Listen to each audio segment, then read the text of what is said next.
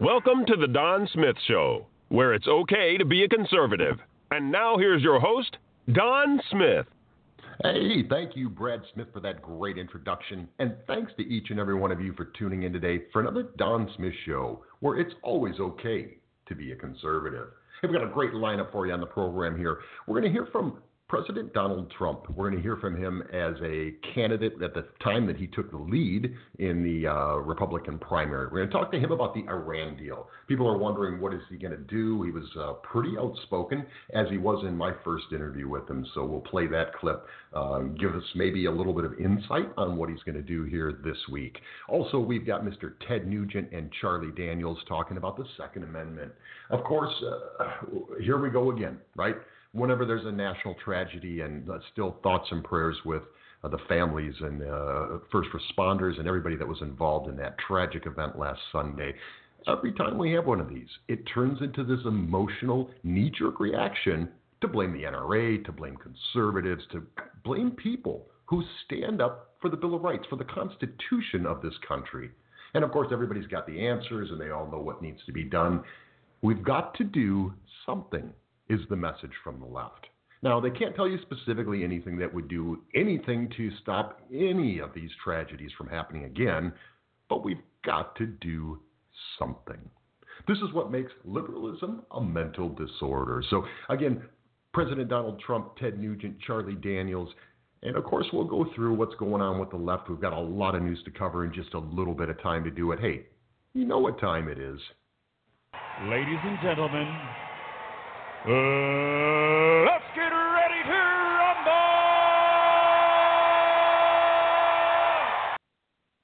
So it never ceases to amaze me how the left goes after us.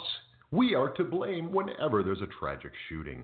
I'm sure you all heard the CBS legal vice president who said that, she really couldn't even have any sympathy for those who were killed in the tragedy because, hey, let's face it, most country music fans are gun-toting Trump supporters, so they deserve to die, right? I mean, that makes sense, doesn't it? There's nothing absolutely insane about that, nor the level of anger, the level of the vileness of these people.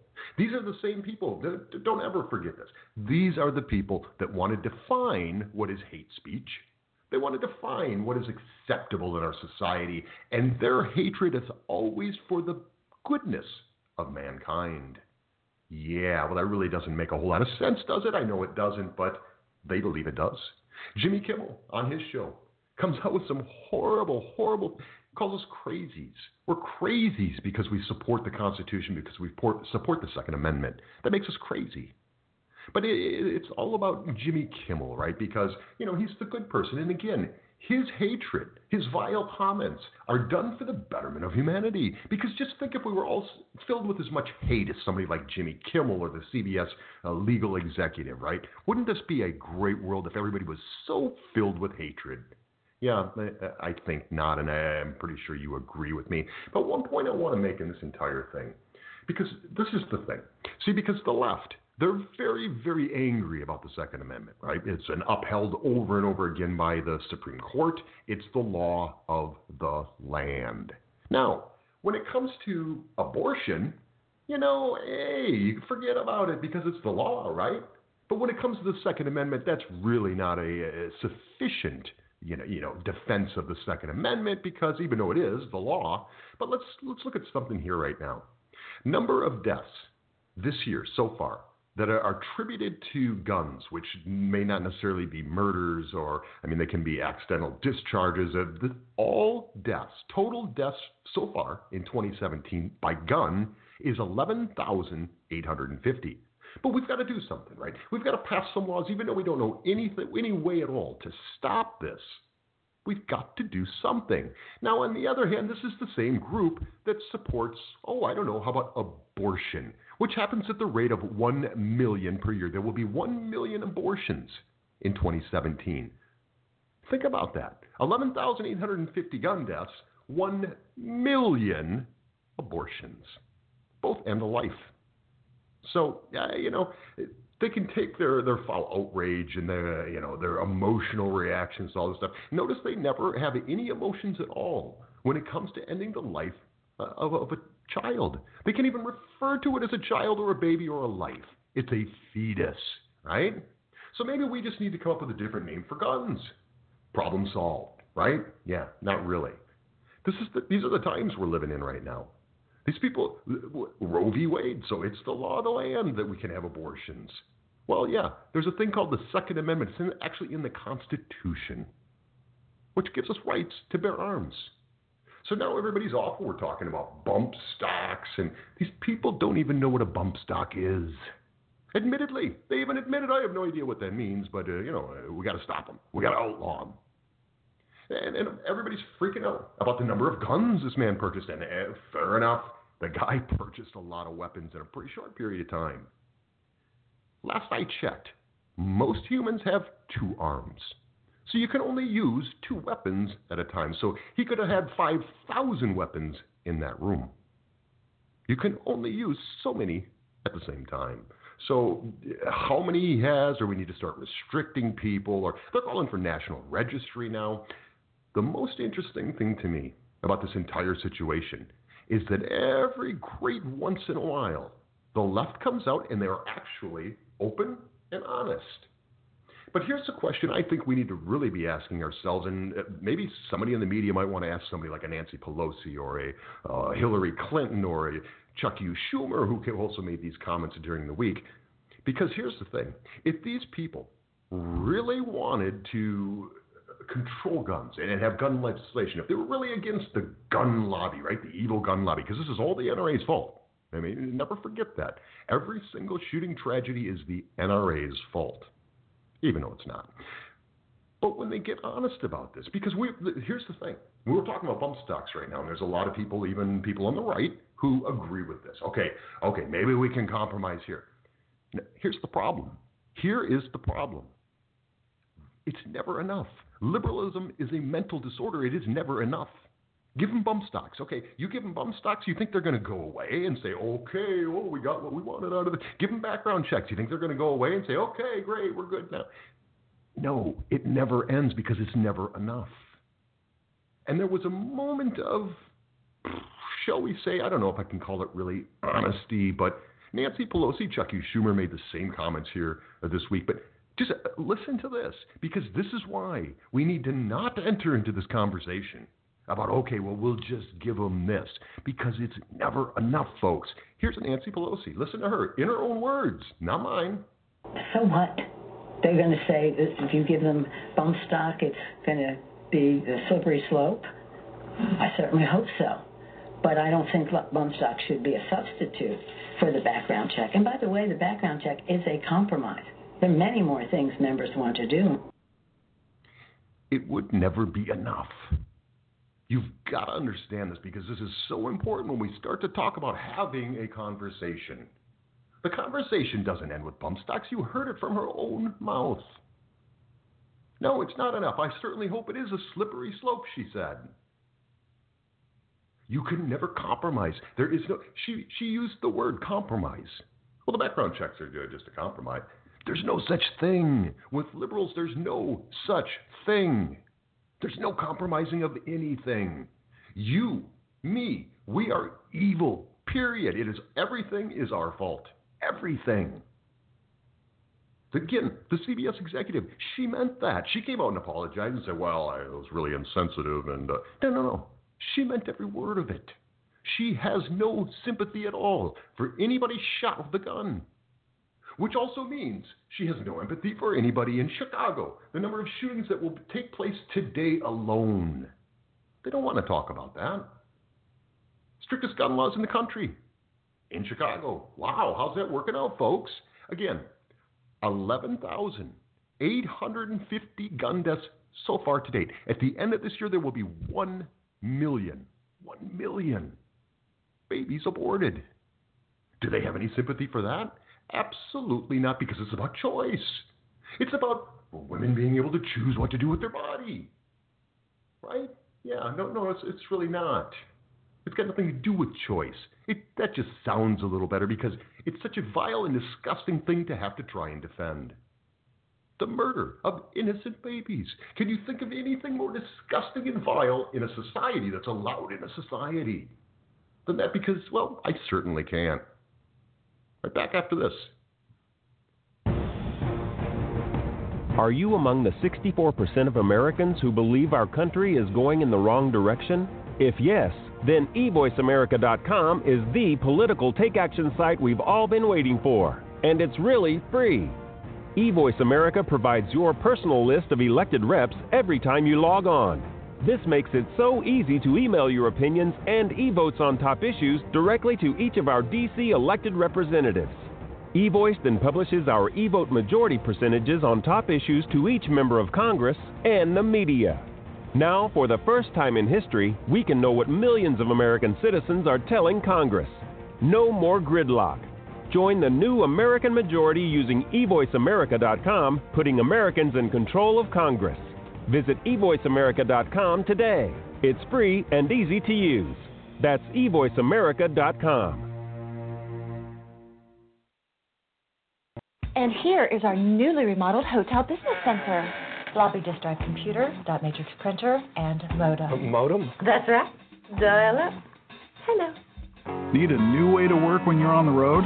Regis has over 1,100 professional business lounges, access to meeting rooms with video conference studios, private offices you can book by the hour or day, and a mobile app to find Regis locations. Regis is the new way to work. Call now and get 2 months free.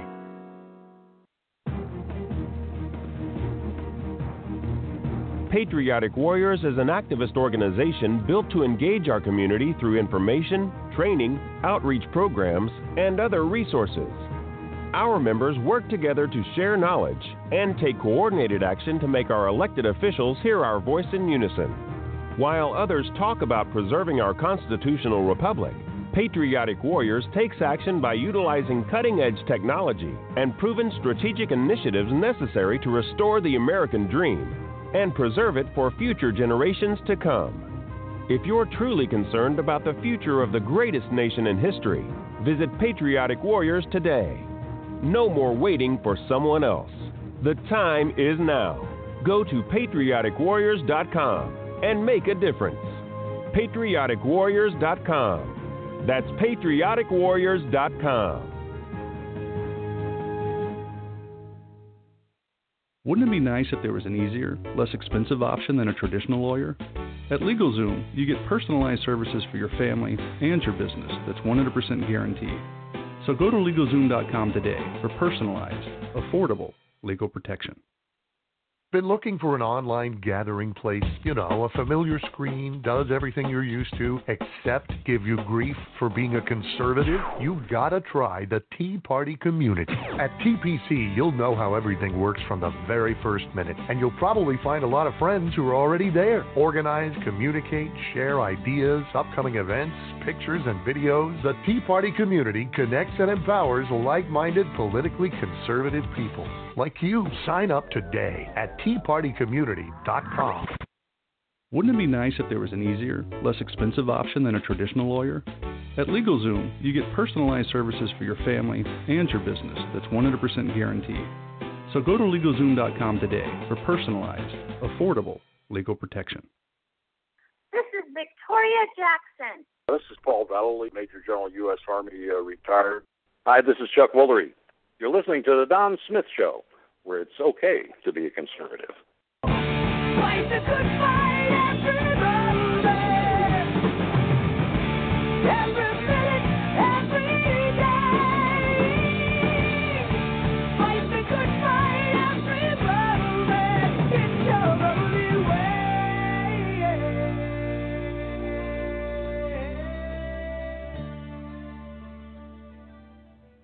Hey, welcome back to the show. Hope you're having a great Saturday so far. Great to be back here for a full regular show again. Seems like it's been an eternity, so feels good to be back and glad to have you all here today. Again, you're going to hear from President Donald Trump, from Mr. Ted Nugent, and Mr. Charlie Daniels. So we got a great lineup here for you today as we go through all the craziness that's going on in this world. Of course, I'm sure all of you have heard by now about the attack here in London, just another one, and the foiled attack that we're finally getting details on that took place in New York City, or that was planned to take place. And fortunately, the great people involved in that were able to stop it before it happened. But here, one thing, I want to make something clear here, because there's a lot of discussion. We have very few answers on what happened with Stephen Paddock in Las Vegas last Sunday night.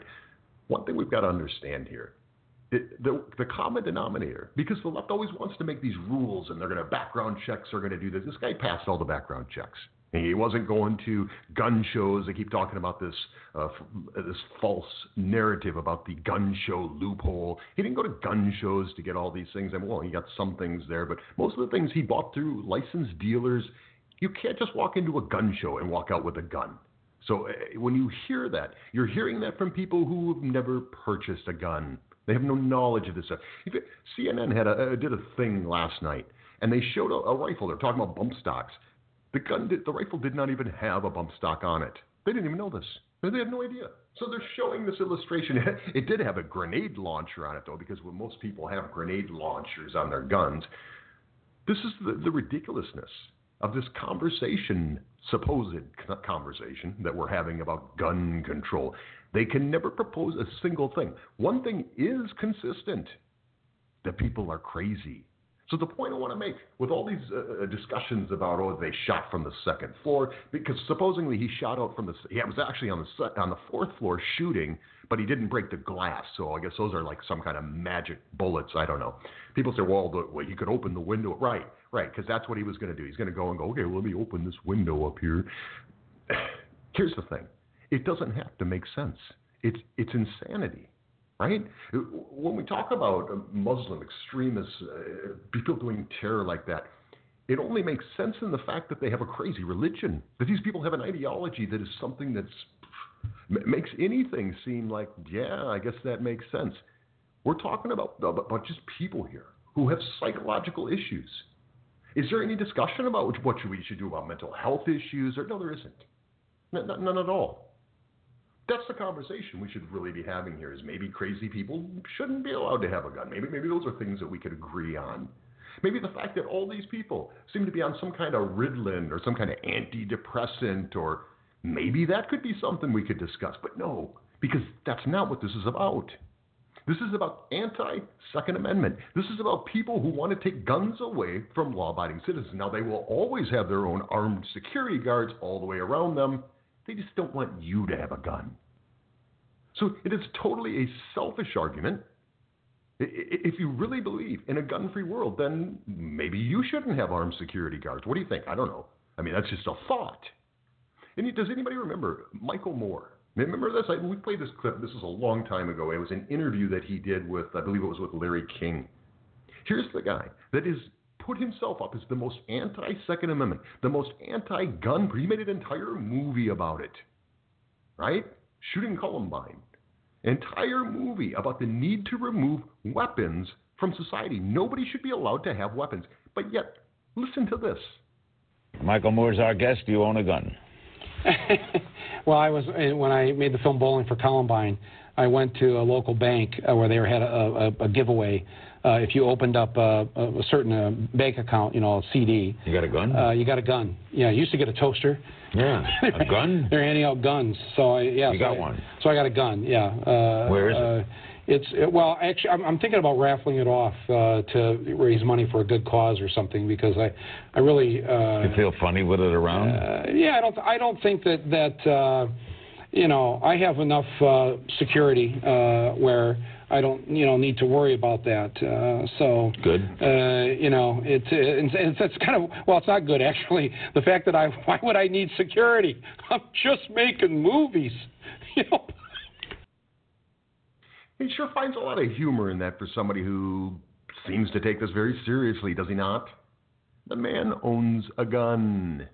So he wouldn't have went into this bank, opened this account to get the gun and just say, at the end of it, say, no, you know what, I really don't want this gun. Or he wouldn't take it and dispose of it or turn it into the police. No. What's he going to do with it? This guy who thinks nobody should be allowed to have a gun is going to auction it off and give it to some good cause. Because that's not completely insane, is it? Yeah, I know it kind of is. So, not to be left out of the conversation, of course, the failed presidential candidate for the Democratic Party, Hillary Clinton, had to come in. She had to weigh in on this thing because, she's still trying to figure out what happened in this election. She can't figure it out. I have no idea what happened in this election. How did I lose? Maybe stuff like this had something to do with it. It is a sign of the deep dysfunction of this government and this Republican Party that has been taken over by extreme elements to the point that they are doing whatever they're told to do. Do you feel like they're complicit, the GOP, the NRA, in the gun epidemic we're seeing in America? Of course they are. Of course they are. Yeah. Hey, hon, you lost because you trashed 1/4 of the population of this country. That's why you lost. So you can now, I guess we can now add the NRA to this ever-growing list of 5,000 reasons why she lost. What happened? It was the day you called Americans a basket full of deplorables because you even drove away some of your own people by doing that. Yeah, so that's what happened. Could have been a really, really short book. Could have been a postcard, really. But, she's got to turn it into a book and make a bunch of money off it. But anyway, so here's the thing. Entire party is controlled by the gun lobby. Did you know this? See, I didn't know this. Here's the problem. Because there's a lot of people that are on the left that are also NRA members, that are also avid hunters, that are also gun owners. Like Michael Moore, for example. Right, Mikey? This is insane, folks. Complete insanity that we're dealing with here. And it's always based on emotion. There's no thought for the victims. There's no caring. There's no sympathy. How many people did you hear this week come out and actually blame Trump, President Trump, for what happened? It's his fault. It's the Republicans' fault. And after they blame you and say it's your fault, then they come out and talk about how you react to what they say. Because that's the real story here, isn't it? Yeah, no, see, it's really not, but that's what they try to make the story about, is how we react to it. Because it shows that we're crazy. The CBS legal executive, vice president of legal affairs for CBS, not a low-level employee in the Cincinnati office. This is the vice president of legal affairs for CBS. Has no sympathy because most country music fans, as everybody knows, are gun-toting Trump supporters. Even if that were true, that's one of those vile and disgusting things anybody could say within 24 hours of this tragedy. But again, they honestly believe that their hatred is for the good, is for the betterment of society. If everybody hated like them, we would be such a wonderful place. It would be a great place to live in. These people are the biggest hypocrites on the face of this earth. The biggest hypocrites on the face of this earth. Period. It's not even close. Look what's going on in Hollywood right now, right? You've got this Harvey Weinstein thing. Here's this guy who was a bundler for Obama, raised nearly $1 million for Barack Obama's election. He's big, huge supporter of women's rights and equality for women. Except when he's answering this hotel room door in a bathrobe, asking them to come in and watch him bathe. But what was his reasoning for that? His reasoning was, he grew up in the 60s and the 70s, and, that was really just it. That was pretty acceptable then. On what planet? What planet was that acceptable? Do any of you ever remember a time when it was okay for a man to invite a woman up to his hotel room, answer the door in a bathrobe, and ask her to come in and watch him bathe? What planet are these people? Or what are they smoking? Are we still doing the LSD stuff? Is it still Lucy in the Sky with Diamonds? What are we doing here? It was never okay. But here's the thing, because we've said this many times in the program before. Feminism, women's rights movement, has nothing to do with feminism. It has nothing to do with women's rights. It has to do with who you vote for. It has to do with what your ideology is. So you've got some of the biggest feminists in the world right now coming out and supporting this man. Oh, no, yeah, he's a great guy. And yeah, sure, it sounds kind of like a perv to me. What do you think? But this is who these people are. Let's go to football for a minute. Because the NFL taking a big stand, right? Because they're against police violence and they're against oppression and they're for the rights of all people and nobody should be diminished, nobody should be demeaned. Okay, fair enough.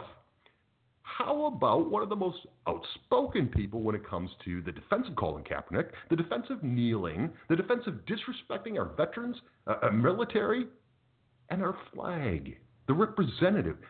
It's just a piece of cloth, they'll tell us. No. It's the United States flag. It represents this country. It represents the greatest nation in the history of the world. That's what it represents. But if you say that, then of course, you're the one with the problem, and that's liberalism in a nutshell. But I want you to listen to this. Because we just talked about Harvey Weinstein, right? Okay, Hollyweird. So let's go to the NFL. How does the NFL feel about women? Because, come on. Liberals are all about feminism, women's rights. Well, here is the quarterback for the Carolina Panthers. Listen to this. He gets asked a question by a female reporter. Now, the big women's rights guy here supports feminism. Listen to this. I know you take a lot of pride in seeing your receivers play well. Devin Funchess has seemed to really embrace the physicality of his routes and getting those extra yards. Does that give you a little bit of an enjoyment to see him kind of truck sticking people out there? It's funny to hear a female talk about routes. It's funny. Biggest hypocrites on the face of the earth. Period. Not even a close second. Was that not absolutely, completely disrespectful to women? Now, he's getting a little bit of backlash. I'll say that. So the team comes out and says, well, after the press conference, Cam sat down with the reporter and apologized and really cleared this up. Here's what's going on in this country right now, because typically that would be the end of it, because they're liberals and the media is liberal, and you know how it works. It's not like you just crawled out from a cave somewhere, or opened up a cave somewhere. So here's the thing. The reporter comes back and says, not only did he not apologize, he kind of doubled down on it and kind of mocked me a little bit more. This is the first time in a long time, I guess. I can't say how far back I'd have to think of to come up with an example, is where the left is starting to eat their own. And they're starting to say, hey, that's it. You had this week, you had Black Lives Matter come in and shut down a speech given by the ACLU. Folks, they're starting to eat their own because they are so consumed with anger. And it all began the night of November 8th when they went, she might not win. And the media is furious because they guaranteed us she would. She had a 99% chance of winning the election on November 8th. November 9th, not so much. It was the 1%, which I find it very ironic because these are the guys that use the 99% versus the 1%. I think that's just a little icing on the cake for me. But these people are hypocrites. The Harvey Weinstein, this guy's going to come out smelling like roses. They are going to do a PR campaign. And who's it going to be done by? Feminists, right? Feminists. Yeah, those are the ones that are going to stick up for this guy. They're the ones that are going to resurrect his career. They're going to make him look like some kind of angel because he gives a lot of money to Democrats. I don't know. He gives the money to people like Elizabeth Warren. There's Kamala Harris. But of course, Barack Obama, Hillary Clinton, Chuck Schumer, it goes on and on and on. So of course they're going to protect him. They have to protect him because they're fully invested in him. They need the money, especially now with the coffers drying up a little bit on the left. So interesting times that we're living in. But it's the insanity of the times right now. And if people ask me what is Donald Trump's greatest accomplishment, to date. And I would say it's the complete insanity he's driven the left to. I mean, these people are exposing themselves on a daily basis, and it's kind of interesting and somewhat entertaining to watch, except when they're shooting at us, then, well, not so much. Right back after this. A-Game Consulting Services is an industry leader in the implementation of lean manufacturing techniques. If your business is suffering from declining profits during these difficult economic times, contact A-Game Consulting Services today. The staff at A-Game Consulting Services has been implementing lean manufacturing at businesses around the world for many years now. Whether you're a small business or a major corporation, lean manufacturing can have an immediate impact on your bottom line. Here's what former Speaker of the House and presidential candidate Newt Gingrich had to say about lean manufacturing. They should institute Lean Six Sigma across the entire federal government. A hard idea for Washington reporters to cover, but an important idea because it's the key to American manufacturing success. Although the principles of lean have been around for several years, no business does a better job of implementing this proven methodology than A-Game Consulting Services. Their staff of master black belts will create a detailed plan specific to your organization. Imagine having a workforce that functions in complete harmony, all working towards achieving well-defined company goals. Or how about being able to find and eliminate unnecessary waste that exists in every business? Regardless of your business model, A-Game Consulting Services has a program that will work for you. So if you're looking for a surefire way to improve your bottom line, contact A-Game Consulting Services today at 904-435-8414. That's 904-435-8414. Or email them for more information at info@visitacs.com. That's info@visitacs.com. As a proud sponsor of this program, just mention The Don Smith Show and you'll receive a free no-obligation consultation. Contact us today and you'll be on your way to developing your A-game. Been looking for an online gathering place? You know, a familiar screen, does everything you're used to, except give you grief for being a conservative? You've got to try the Tea Party community. At TPC, you'll know how everything works from the very first minute, and you'll probably find a lot of friends who are already there. Organize, communicate, share ideas, upcoming events, pictures, and videos. The Tea Party community connects and empowers like-minded, politically conservative people. Like you, sign up today at teapartycommunity.com. Are you among the 64% of Americans who believe our country is going in the wrong direction? If yes, then eVoiceAmerica.com is the political take-action site we've all been waiting for. And it's really free. eVoice America provides your personal list of elected reps every time you log on. This makes it so easy to email your opinions and e-votes on top issues directly to each of our D.C. elected representatives. eVoice then publishes our e-vote majority percentages on top issues to each member of Congress and the media. Now, for the first time in history, we can know what millions of American citizens are telling Congress. No more gridlock. Join the new American majority using eVoiceAmerica.com, putting Americans in control of Congress. Visit eVoiceAmerica.com today. It's free and easy to use. That's eVoiceAmerica.com. Is it time to expand and open offices in Sao Paulo and London? A long-term lease will be like a short, tight noose, and furnishing those will be as much fun as a tax audit. You guys always give me such great negative feedback. Fear and doubt holding you back?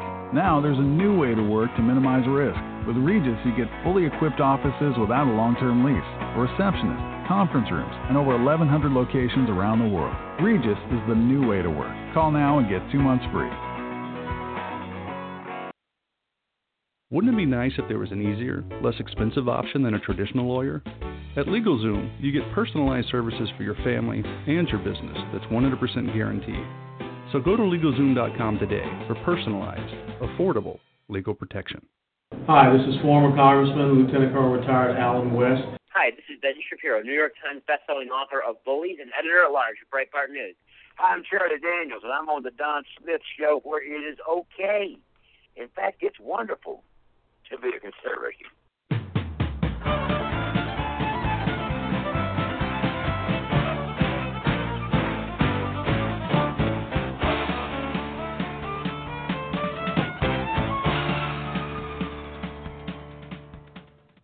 welcome back to the show. And, of course, you'll hear from Charlie Daniels coming up in just a little bit. Also, Mr. Ted Nugent and President Donald Trump. We're going to talk with, I want to play the clip from President Trump when we talked about, again, he was the candidate at the time and just taken over the lead in the primary race. And that was one of the things that really seemed to stick in his craw was the Iran nuclear deal. And this week, of course, we're expecting an announcement on whether we recertify or do we pull out. And trying to give you a little bit of insight, at least on what his thought process was back at that time. So I thought it was a pretty interesting part of that interview, and he really laid it out on how he felt about it. And so I think that gives us an indication of what we're going to hear from him this week. If we will or not, I guess time will tell on that. So just talking about the craziness that's going on in this country here today. And I actually want to, let me take you back here a few weeks because we didn't do a show that week. We were in New York City. My wife and I went to New York City, stayed right in Times Square, and we're walking around one night. And this is just to illustrate where we're at in this country. And if you go to New York City, which is a great city, a lot of stuff to do there, and just we had a great time. But they're kind of a bit kind of like the state of California.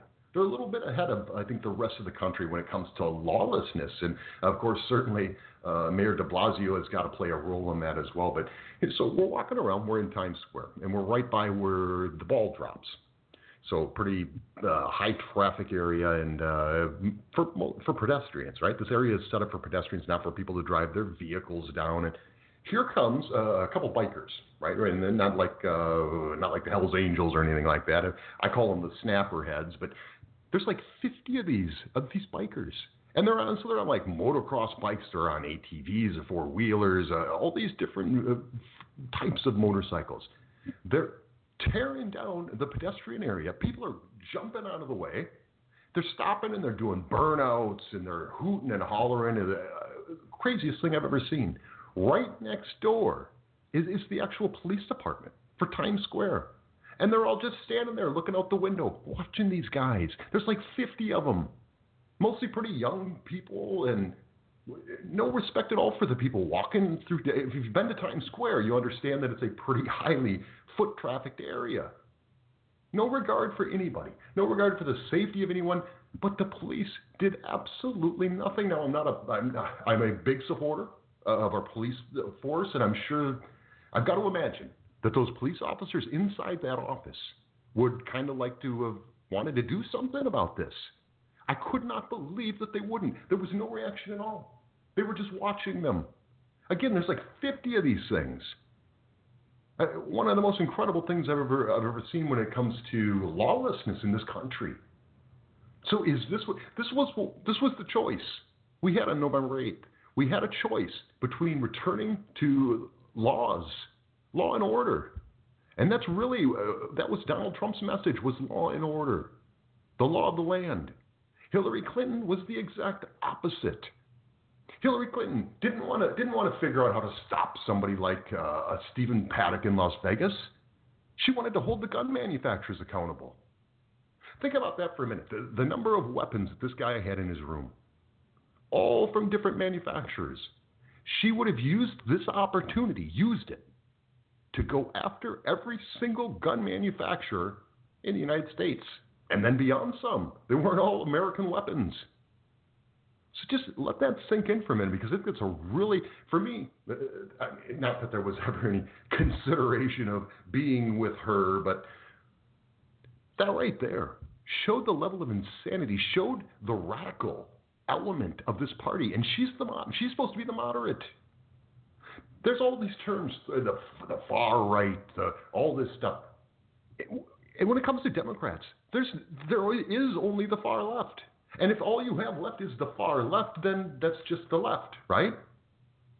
The reason people use terms like the alt-right and the radical right and the far right and all these different things is because there are different elements of conservatism. There's different elements within the GOP. Unfortunately, we've got the people like John McCain and Lindsey Graham and those kind of folks. And then you've got the Ted Cruzes and so, I mean, there is, remember when the left used to be the big party tent, the party of the big tent, right? Yeah, not so much. You got Joe Manchin and everybody else when it comes to the left. For crying out loud, their number 2 candidate was a socialist, an admitted socialist, not somebody that everybody went, well, that guy's a socialist. No, this guy was an admitted socialist. But this is where we're at right now. Do we want law and order? Do laws mean anything? Look at this tragedy. The first thing that comes out of their mouths on the left is we've got to pass new laws. But new laws? No. You've got sanctuary cities. You people are endorsing sanctuary cities across this country. You've got a sanctuary state now. Yeah, tell me more about passing laws. What laws that you can choose which ones you're going to enforce and which ones you're not going to enforce, which ones you're going to follow and which ones you're not going to follow. That's not law and order. Law and order is we have laws and people follow the laws. It's pretty cut and dry. It's not a complicated process. But this is, hey, it's where we're at right now. And it's kind of scary. And these people, on a daily basis, are spewing hatred. Certainly, you've all heard the comments by former First Lady Michelle Obama talking about, well, women, they just, you're not even a respectable woman. If you did not vote for Hillary Clinton, you were supposed to vote for her because you're a woman. People do need a little bit more than that. There's a lot of people that would love to have the first female president, not her, right? And that's what they said. They said, okay, yeah, I'm all about having a female president, but not this one. So you've got Michelle Obama out trying to shame everybody, and now, again, with the race card. So if you didn't hear this, listen to this clip from former First Lady Michelle Obama. One side, all men, all white. On the other side, some women, some people of color. I look at that and I go, no wonder. No wonder we struggle. No wonder people don't trust politics. Now, I think maybe 8 years of you and your husband in the White House might have had something to do with it. But thanks for your feedback there, Michelle. What a snotty, nasty woman. If anybody should be walking around with one of those shirts that says nasty on it, it's Michelle Obama. Right? This is the lady that, when her husband got elected, said my husband could get shot pumping gas. Remember that? Just because he's black. Just because of the color of his skin. He was the first black president of the United States of America. She was the first black first lady of the United States of America. So, Michelle, I won't say it. I'll be nice. When she goes low, I go high.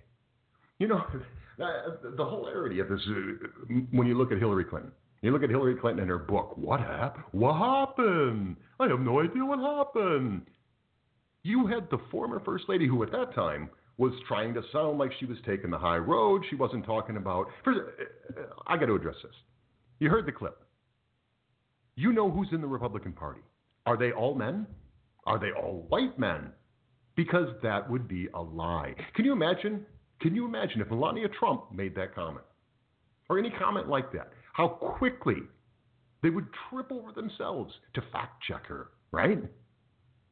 Yeah, Michelle Obama, no, not so much. That's really not important. It's just that they're all white men. Which, of course, again, is absolutely not true.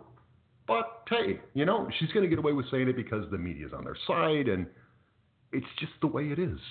It's just the way it is. And it's dangerous. It's gotten to the point where it's just completely dangerous when you have these people making these comments that are completely untrue. Nobody says anything about it. Nobody says, geez, former First Lady, what about, Nikki Haley, what about whatever? It doesn't matter. You could throw all the facts up in the world and it would not matter.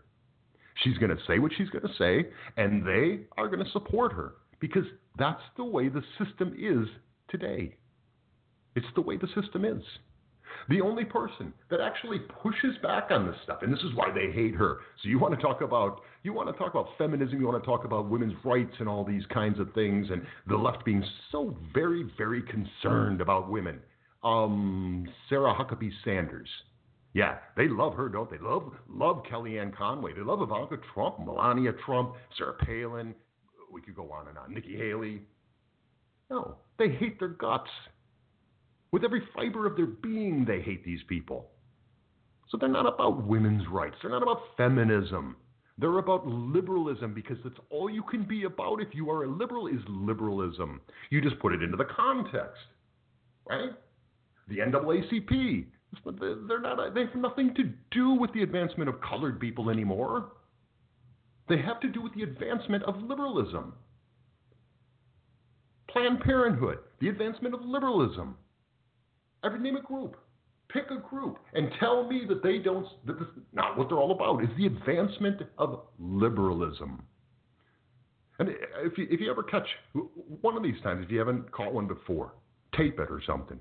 But watch one of these press conferences. Watch the media out there with these scowls on their face and that smarmy look that they get, right? You've all seen it.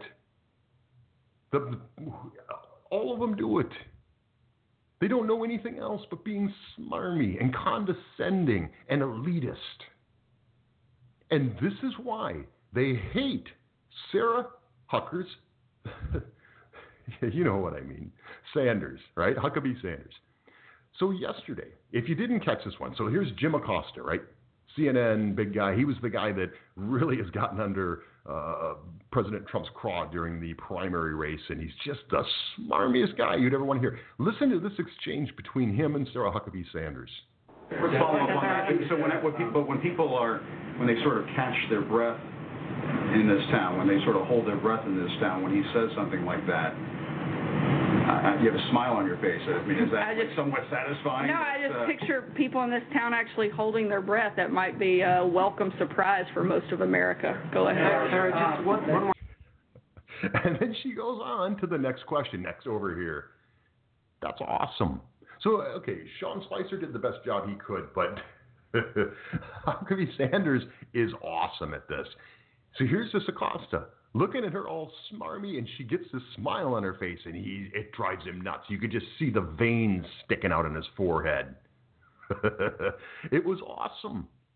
This is what we've got to do. We've got to push back against this stuff and not let these narratives take hold.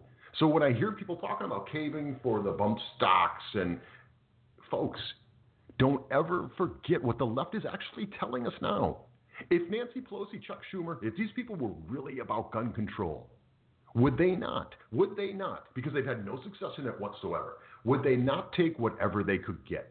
Ask yourself that question. If they genuinely wanted to do something, to genuinely pass a law, because again, as soon as this happened, immediately they came out and said, we've got to do something. So people would ask them, well, what would you do specifically? Well, I don't know specifically anything we could do to change any of this, but we've got to do something. Now, that's not true.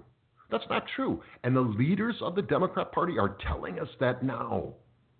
They're not going to take whatever they can get. If they really wanted to do something, they would like they normally do.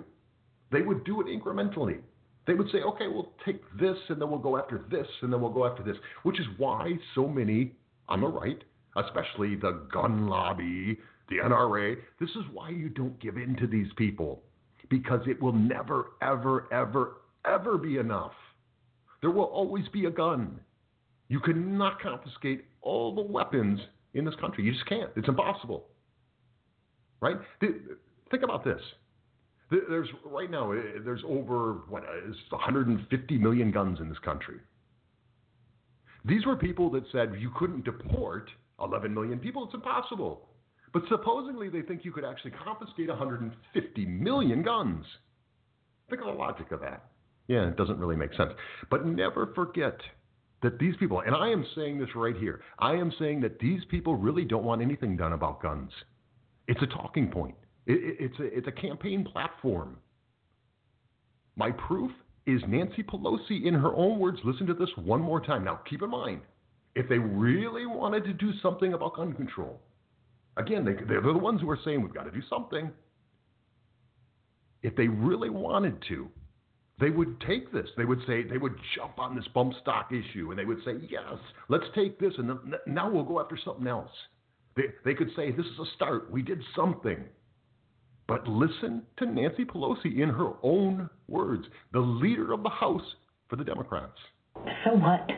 They're going to say if you give them bump stock, it's going to be a slippery slope. I certainly hope so. But I don't think bump stock should be a substitute for the background check. And by the way, the background check is a compromise. There are many more things members want to do. If she really wanted to do something, she would take whatever she could get. They're not in power. They control nothing right now. Now, not that that's doing us much good on our side, but they control nothing. Nobody has to talk about anything. Bump stocks, background checks, we don't have to talk about anything. So here you've got people like Paul Ryan, the president, saying, I'm willing to have a conversation about it. Nope. She says, I don't care if you think it's a slippery slope. I certainly hope it is. If she wanted something done, she would have never said that, ever. She just said, well, at least they're being reasonable and they're willing to sit down and discuss this. And, she would have given some kind of political mumbo-jumbo answer. But she didn't. She was quite specific. So, hey, it is what it is. Now, sometimes I've got to give some credit to people in the media that I truly despise. One of them is Geraldo Rivera.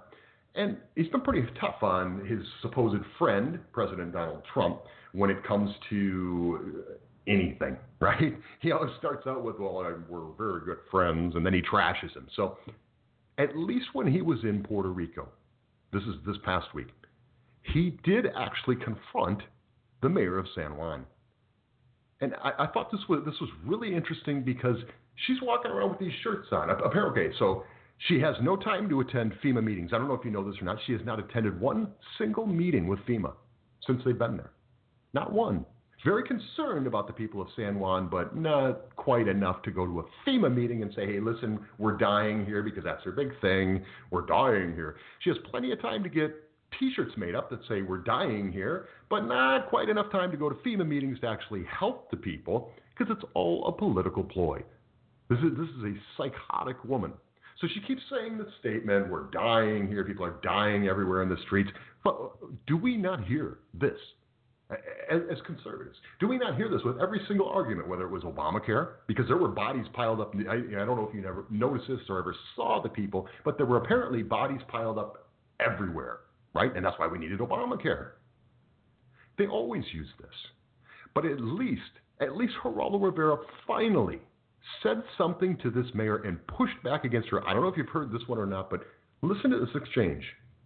FEMA people, HHS people all have their heart in the right place. I have gotten tremendous... How about the President of the United States? I think the President needs to get the information that he needs to get. And apparently he hasn't been getting it, or he hasn't been watching the news. But are people dying? I've been traveling around. I don't see people dying. I spoke to the doctors. They saw 53 patients, and they had a person who was septic, but nobody dying. I wonder. Well, dying is a continuum, right? Oh, see, so people really aren't dying, but it's a continuum, right? Because that makes sense. It seems perfectly okay to this woman to use this rhetoric and claim that people are dying even though they're not. Liberals always live in an alternative reality. And their realities are driven by narratives, by false narratives in most cases. And this is a great example. So, got to give credit where credit's due. Not a big fan of Geraldo, but somebody had to ask that. He was the first, and to my knowledge, the only one to ask that very simple, straightforward question. I don't see people dying. You keep saying people are dying. Your T-shirt says people are dying, but I don't really see people dying. She admits it herself. Well, people dying is a continuum. Oh, isn't that fantastic? Well, again, it's great to be back.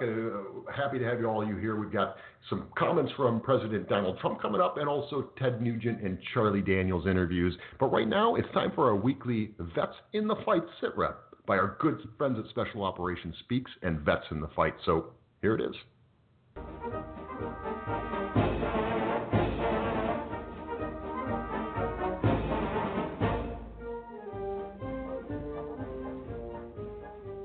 Good afternoon, Vets in the Fight. This is David Miller with your weekly Special Operations Speaks Vets in the Fight sit-rep, hosted by the Don Smith Show. Well, SOS and Vets in the Fight offer our sincerest prayers and deepest sympathies to the families of our fallen Special Forces brothers recently killed in the country of Niger, Africa. They are Staff Sergeant Brian Black, 35, of Washington State, Staff Sergeant Jeremiah Johnson, 39, from Ohio, and 29-year-old Staff Sergeant Dustin Wright from Georgia. The fourth U.S. soldier killed has been found and is yet unnamed as of this sitrep. These are the men that run to the sound of gunfire, who do not shrink from duty, honor, country, no matter where that duty takes them, and who take their oaths of service deathly seriously. Our military families assume great risk and responsibility every day they are in service. And for that, we as a nation can be proud.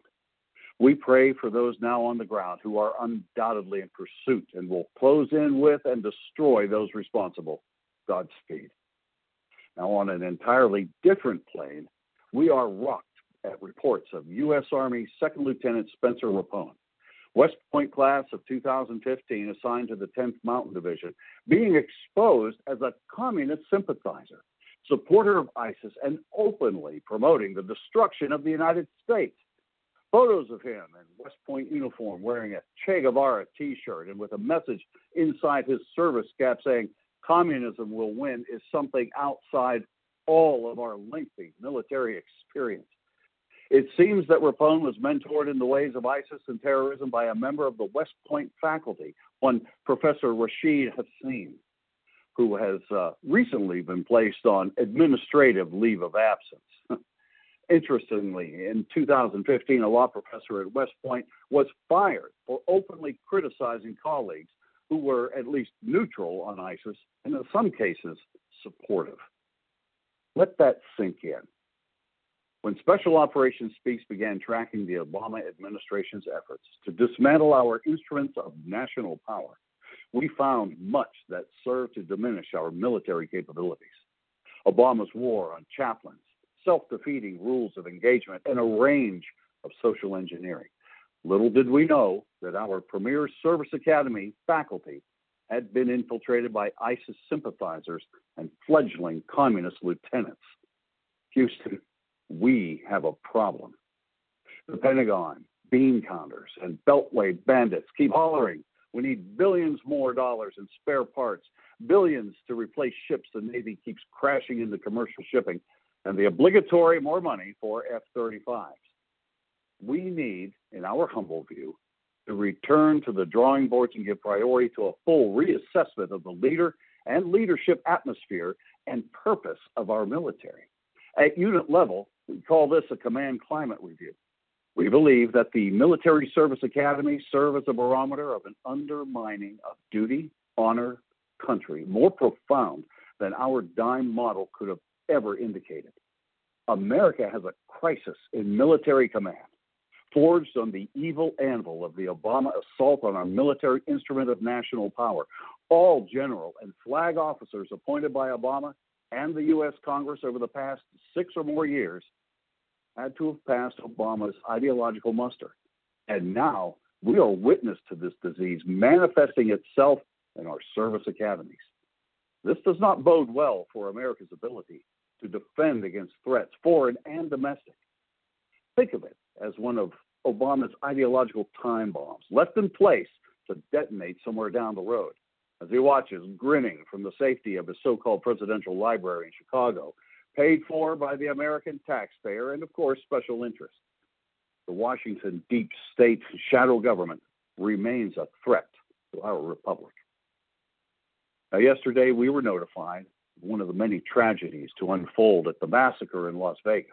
Retired Army Special Forces Sergeant Tony Berditis of Martinsburg, Virginia, and his wife of 32 years, Denise, were attending the concert, overwatched by the Mandalay Bay firing position that rained death on the crowd of 22,000 below.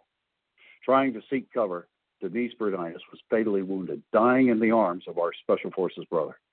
Many of us watched the Sean Hannity interview with Tony, at that point not knowing that he was a Green Beret. America was struck by the strength of Tony's words and love for his wife and his declaration that he would not give up any of his rights and give his wife's murderer one more victory. There's a GoFundMe page for Denise. And go to the Bruditis family page to read a brief statement. Donate if you can. This is David Miller for a morning but ever ready Special Operations Speaks and Vets in the Fight. Wishing you a safe and blessed week ahead. Deo Presso Liber.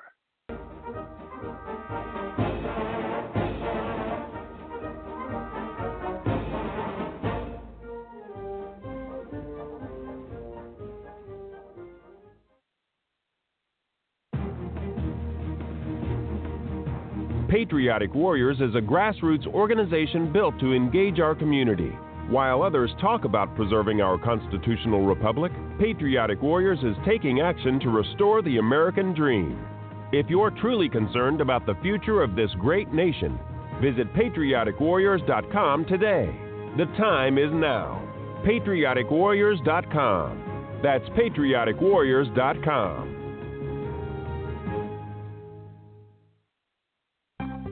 Have you ever been frustrated when you go to the doctor and are asked to fill out forms over and over again? And you're asked for information that you don't remember, or you have to submit the same form to multiple organizations. And each time you are asked to fill out the same form by hand.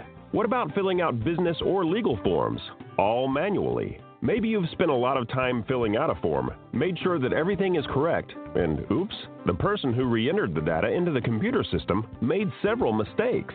Why couldn't you do it from home in advance, where you could find all of the necessary documents? Now you can at formateer.com. The next time you need a form filled out, the information can be found right at your fingertips. If you're an individual, you may find some forms ready to use on formateer.com, or we may be able to create a custom form for you at a very low cost or no cost at all. If you're a small business, formateer.com will be happy to create a set of forms or a complete data entry solution for your business needs. If you're a business that provides software, IT solutions, or both to another business, formateer.com has a great solution for you as well. Our parent company, RenderX, provides software and solutions to a very diversified group, from individuals to Fortune 500 companies. Even the United States government budget is formatted with RenderX software. With formateer.com, customers can fill out forms from their homes in advance when and where they have all the required information, or they can edit information that has changed if they filled out the form previously. No writing for them, no data re-entry for you. Form filling solutions for businesses or individuals at formateer.com. That's formateer.com. The TeaPartyCommunity.com website was built to provide an online safe haven social community for all of the Tea Parties across America to utilize and enjoy. Tea Party Community serves as a hub for sharing ideas, unifying a movement, and organizing strategies to keep America in her rightful place as the greatest nation on earth. Visit TeaPartyCommunity.com today to open your free account.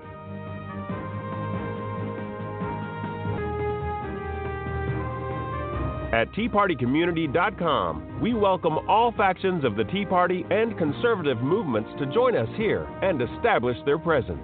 Upgraded and special privileged accounts are available for large conservative groups and nonprofit organizations. Join TeaPartyCommunity.com today and get involved in the process of taking our country back.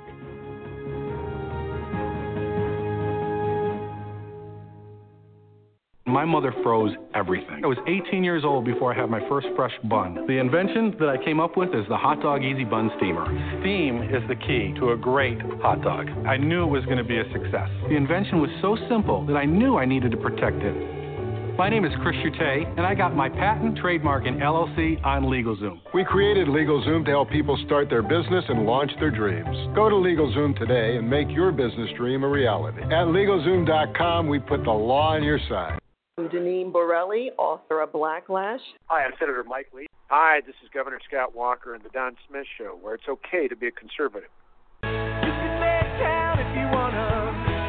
You can run away if you wanna. You can pretend that this is totally okay if you wanna. You can play it dead if you wanna. Forget what they said if you wanna. Turn your back on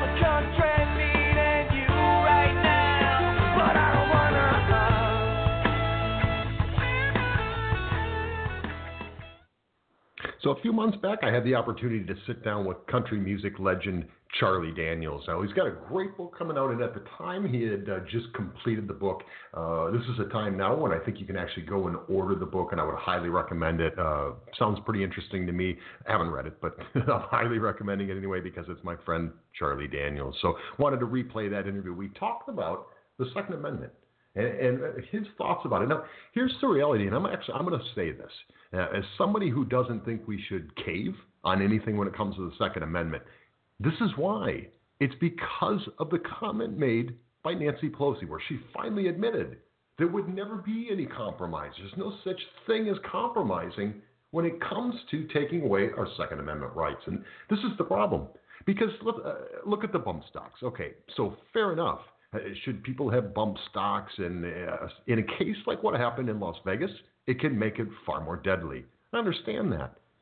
The problem is the left, not the right, not the gun lobby, not the NRA, the left has made it impossible to have any kind of a conversation. When you know what their true aim is, there is no way that you could have a reasonable conversation with them. Because why? That's right, because nothing would be enough. Period. So we had an opportunity with Charlie Daniels to talk a little bit about the Second Amendment and how President Trump was doing at the time. And, of course, anybody who knows Charlie Daniels knows he's an outspoken conservative and not shy about his views whatsoever. So here was my sit-down with Mr. Charlie Daniels. Well, it's my pleasure to have one of the legends in the music industry. He is also one of the hardest working men out there, and I don't know anybody who supports our veterans more than Mr. Charlie Daniels. Charlie, welcome back to the Don Smith Show. Thank you, Don. It's good to be with you again, buddy. Thank you.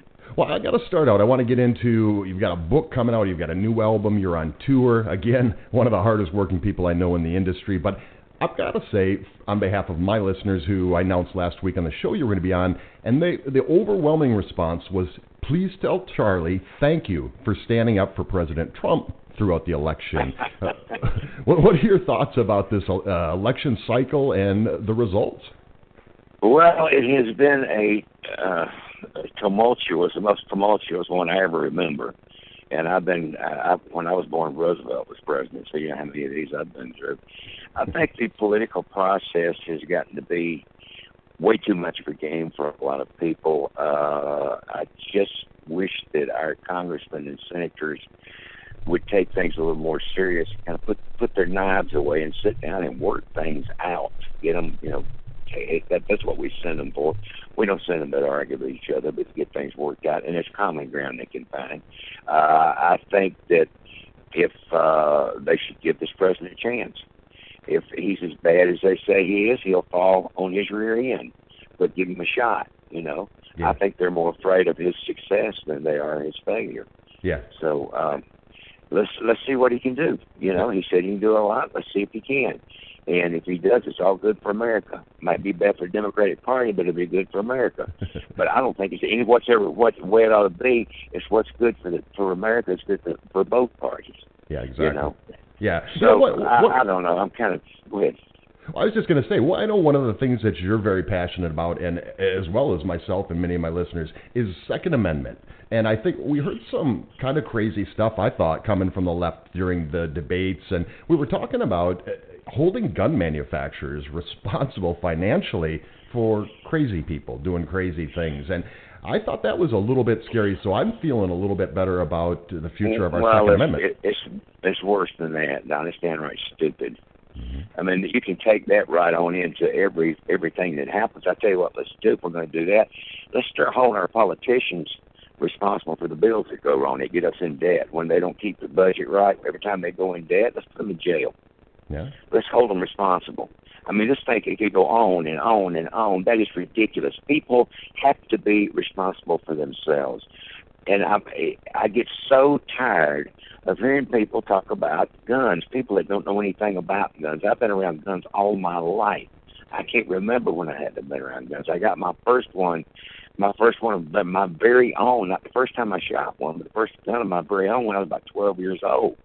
And the first thing I was taught was gun safety. I did the same thing with my son and my grandson. It's like this is how you do it. You don't ever point a gun at anybody loaded or unloaded that you don't want to kill or anything you don't want to kill.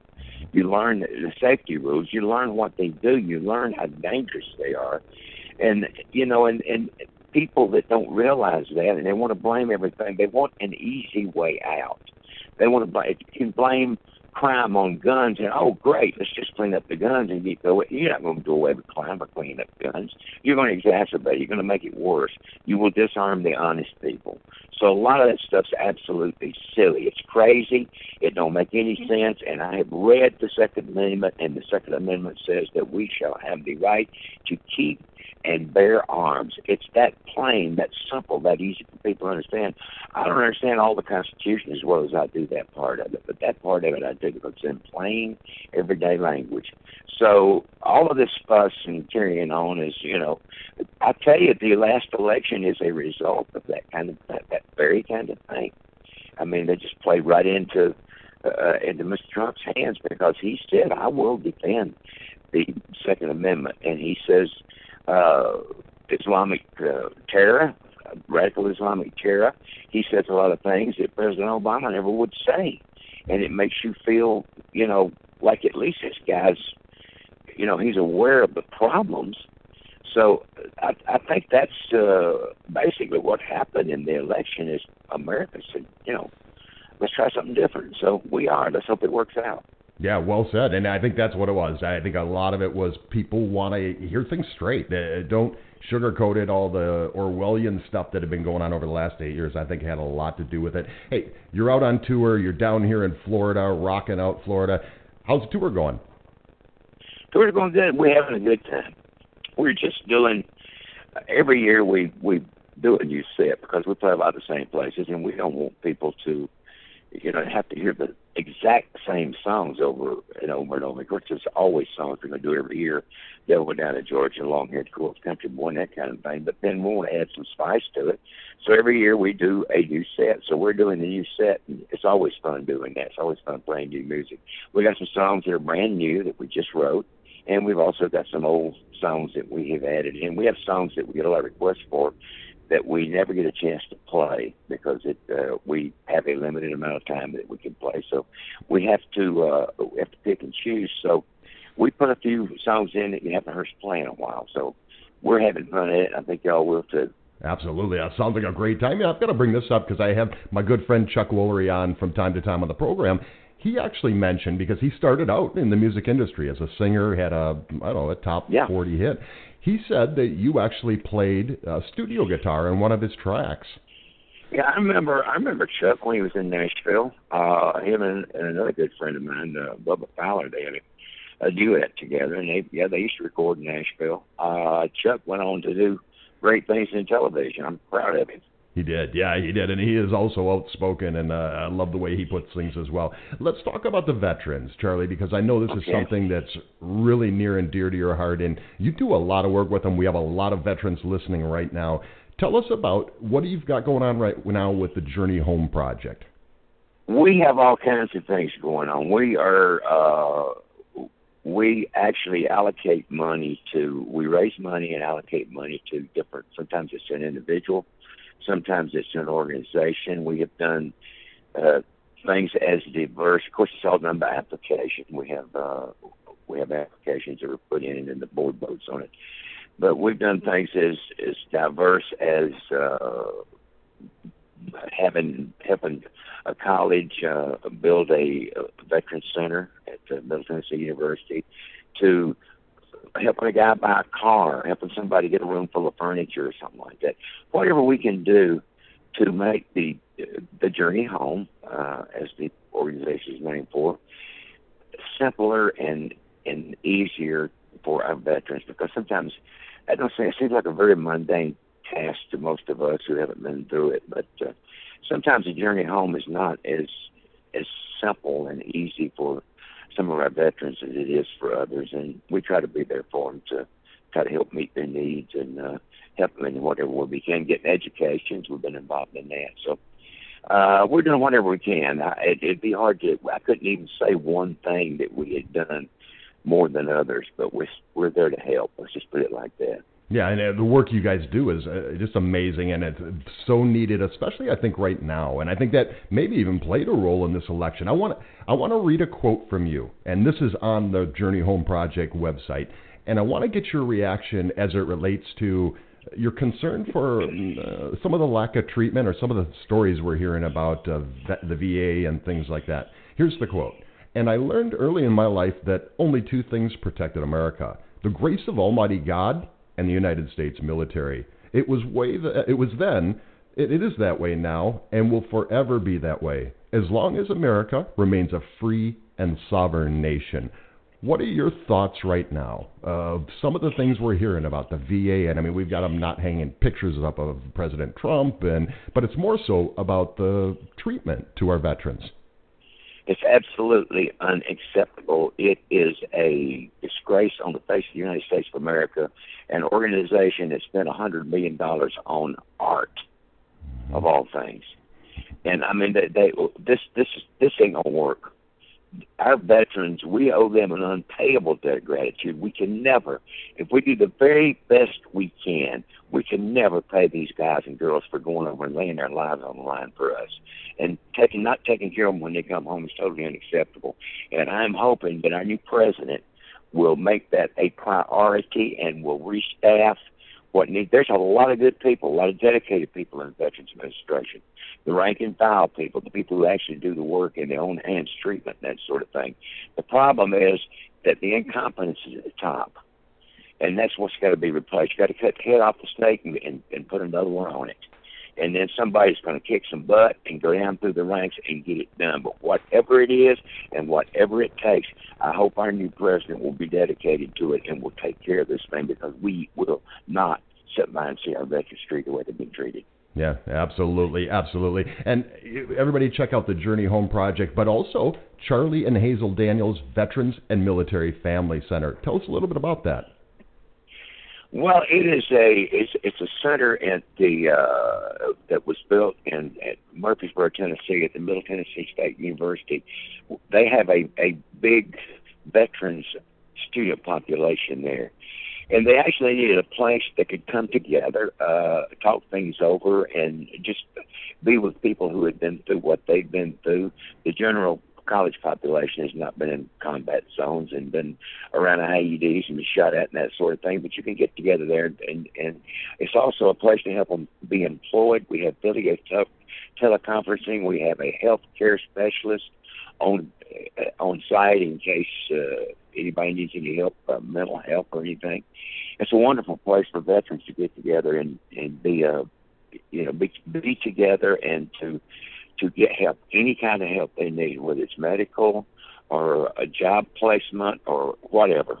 Well, that's, again, excellent work you're doing. Now, I've got to file this one under cruel and unusual punishment, because now we've got to wait till October. Charlie, tell me about Never Look at the Empty Seats. It's a culmination of 20 years of me writing my autobiography, my memoirs, if you will. The reason it took so long is because my life and my career has been ongoing, and I could not find a place to pause. I could not find a place to stop. I just kept writing and writing and writing. And when I found out I was going to be inducted in the Country Music Hall of Fame, I thought, what a great pausing place. So I did. I went home the night after the day after I was inducted the night before, and I sat down and wrote the ending and just kind of backfilled to where I was in the story and said, here it is. So I finally got it finished. So it's coming out in October. Well, fantastic. I mean, again, cruel and unusual that we have to wait till October, but literally looking forward to it. Everybody, Charlie... Well, I've been waiting 20 years, so you can make it up. Everybody, it's charliedaniels.com. Check it out. You can pre-order the book today. Charlie, as a veteran myself, and on behalf of all the veterans listening right now, just thank you for everything you do, and thank you for speaking out. I think it's important that your voice is heard, and just appreciate everything you do, and I really appreciate your time today. Well, let me turn that around. Let me thank you guys and gals for putting your lives between us and our enemies, and I honor our veterans. I honor anybody who's ever served this country. I have all my life, and I will. as long as I live. Thank you. God bless you. Well, thank you. Everybody, Charlie Daniels, thanks again, my friend. Okay, buddy. Bye-bye. All right, that was my sit down with Mr. Charlie Daniels. What an amazing guy. And again, I think he does more for our veterans than anybody I know of. Very passionate about it and just genuine. And that's one of the things that I love about interviewing Mr. Charlie Daniels. So looking forward to myself checking out his book, and I'm sure it's fascinating. Guy's had an amazing life and definitely knows what he's talking about, especially when it comes to our Second Amendment. And again, with our veterans and the military and everything he does for them. So great interview. I always enjoy that. And, you know, here's the thing that where we're at right now. We talk about justifiable hate. Because and the reason that I talk about this so often, because I think it is such a prominent part of what's going on in our society today. When you get a media that is fully endorsing that, yes, this hatred is for the betterment of humanity, that's really, really dangerous, because it makes it all comes down to the same thing, folks. It's the ends justifies the means. But we're seeing things kind of turn around a little bit. And one example here, and I don't know if you've heard about this story or not, but I want you to think about this. Because there's a lot of talk right now about religious freedoms and things like that. And if you own a bakery, you might not want to make a cake for a gay couple with two men on top of the cake. Or you may not want to, this is the thing, you may not want to participate. And that's really what the issue is here. And we saw this week, of course, the president, he reversed the situation, gave more ways for people not to have to, if their religious beliefs are against contraceptives, to where they don't have to provide contraceptives to employees free of charge. This is the case. Because just like with the discussion that there's dead bodies in the street when it comes to, we got to pass Obamacare because bodies piled up everywhere, which is totally not true. Just like the mayor of San Juan, there are really not people dying. But it sure sounds good, and it's a continuum in her words. So here you've got now a situation, and if you have not seen this video, you've got to see the video. I would have loved to have played some sound clips for you, but they're so vile and disgusting, there's not enough beeps around to kind of cover it up and clean it up. And you wouldn't even get any of the conversation, because every other word is an F this and an F that from a gay shop owner. Now, here's the problem. A Seattle, Washington coffee shop owner kicked a group of Christians out of his shop last week because their presence was offensive to him. Now, these are the tolerant ones. These are the ones that say everybody should just tolerate everybody. Yeah, unless you're a Christian, then I guess it's perfectly okay. The group had been handing out booklets to Seattle citizens which address sin, the Bible, and abortion. Which, of course, you can't do that. According to the Liberator, the group decided to take a break and stop for coffee at nearby coffee shop Beldam Coffee. The site reported that one of the baristas told the owner what the Christian group had been doing outside on the streets of Seattle, and he didn't take it well. The owner in the video approaches the Christian group and tells them they have to leave. "I'm gay. You have to leave," he said. "This is offensive to me. I own the place. I have the right to be offended." So, now, if you're gay, you have the right to not serve someone, to not honor their wishes, to not fulfill their orders, because they offend you. Anybody see the irony here? I mean, the mass hypocrisy? Yeah, I think you probably do, right? Yeah.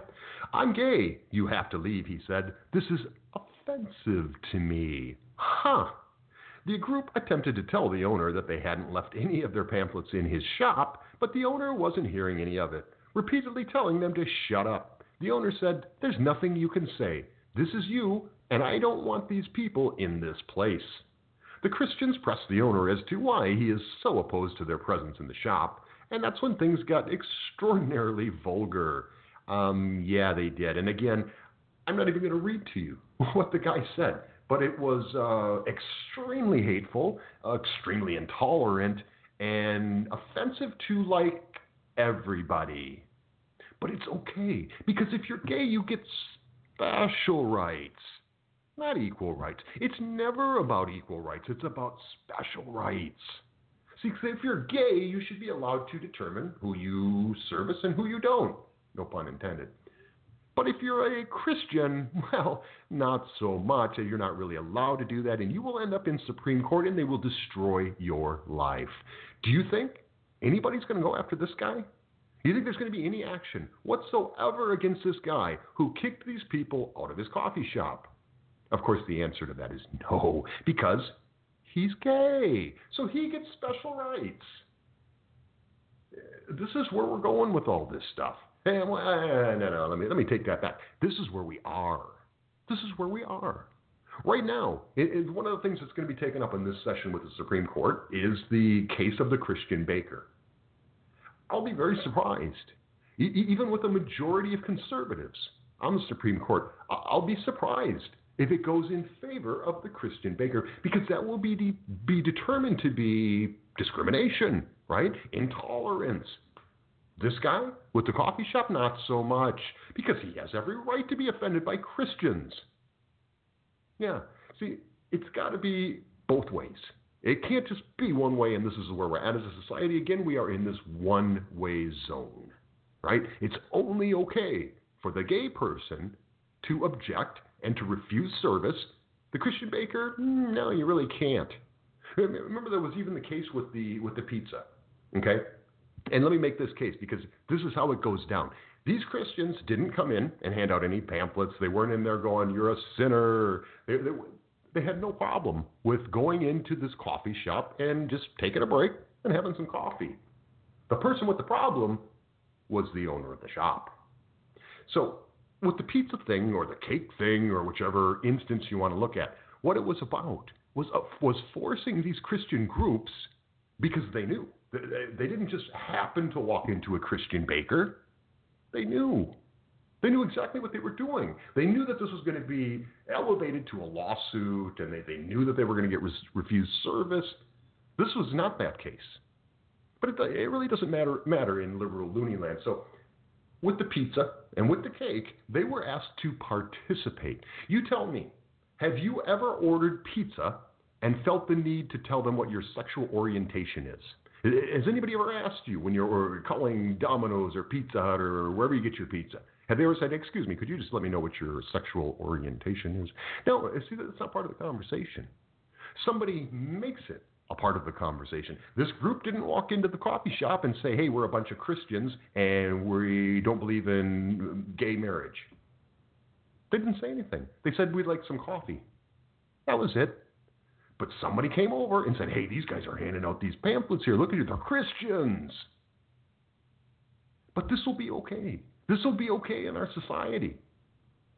Hopefully, society under President Trump turns around, and I think that's what a lot of people voted for, and that's one of the reasons people say we need to push back against this. This is not right.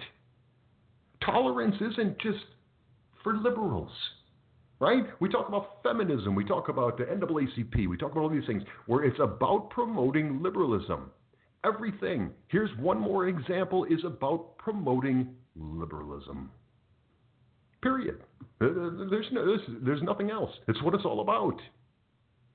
So we'll see if there's any action, but I would be hard-pressed to believe that anything will be done to this coffee shop owner. He's perfectly within his rights. They will come out and defend him. They will say, well, he has every right to, but not the Christian baker. Again, this is where we're at. We're also at a time for a commercial break, so we'll be right back with Mr. Ted Nugent.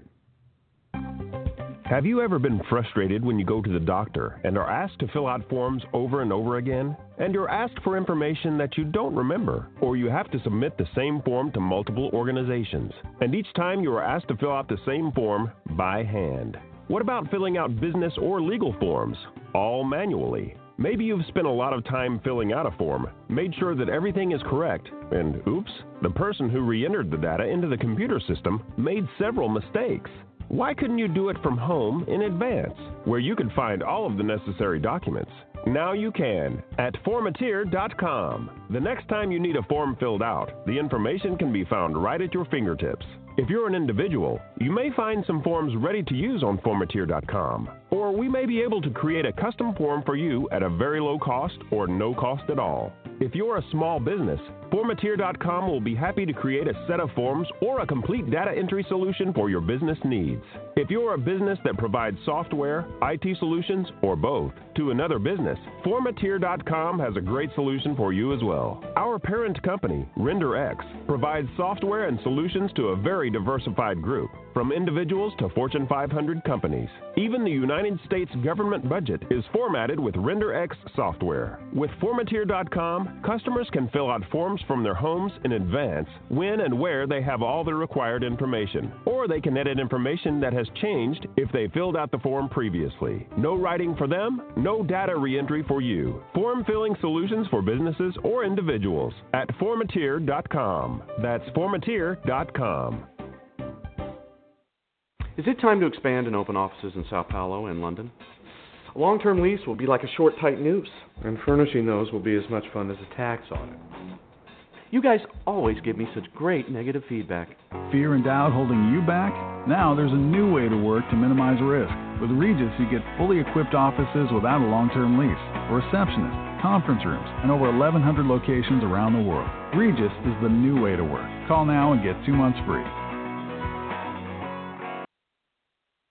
Been looking for an online gathering place? You know, a familiar screen, does everything you're used to, except give you grief for being a conservative? You've got to try the Tea Party community. At TPC, you'll know how everything works from the very first minute, and you'll probably find a lot of friends who are already there. Organize, communicate, share ideas, upcoming events, pictures, and videos. The Tea Party community connects and empowers like-minded, politically conservative people like you. Sign up today at teapartycommunity.com. Wouldn't it be nice if there was an easier, less expensive option than a traditional lawyer? At LegalZoom, you get personalized services for your family and your business that's 100% guaranteed. So go to LegalZoom.com today for personalized, affordable legal protection. Are you among the 64% of Americans who believe our country is going in the wrong direction? If yes, then eVoiceAmerica.com is the political take-action site we've all been waiting for, and it's really free. eVoice America provides your personal list of elected reps every time you log on. This makes it so easy to email your opinions and e-votes on top issues directly to each of our D.C. elected representatives. eVoice then publishes our e-vote majority percentages on top issues to each member of Congress and the media. Now, for the first time in history, we can know what millions of American citizens are telling Congress. No more gridlock. Join the new American majority using eVoiceAmerica.com, putting Americans in control of Congress. Visit eVoiceAmerica.com today.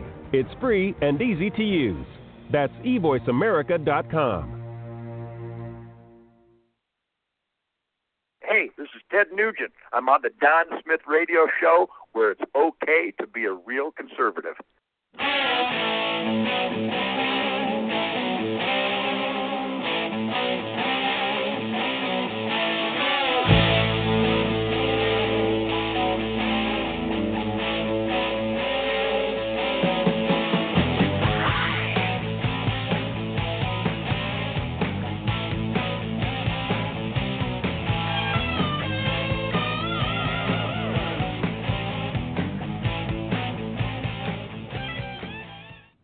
Hey, welcome back. Before I get into my interview with Mr. Ted Nugent, this is part two of an interview here from a few months back, and I had replayed part one here a few weeks ago, but wanted to replay part two, where we really got into the Second Amendment, and a great question from one of my listeners. So definitely you want to listen to this. And if anybody's passionate about the Second Amendment, for sure, of course, Charlie Daniels is, but Ted Nugent, he's a man. You know, I want to get into this before I start that interview, because I think this is really important, and this has got to do with what happened here in London this morning.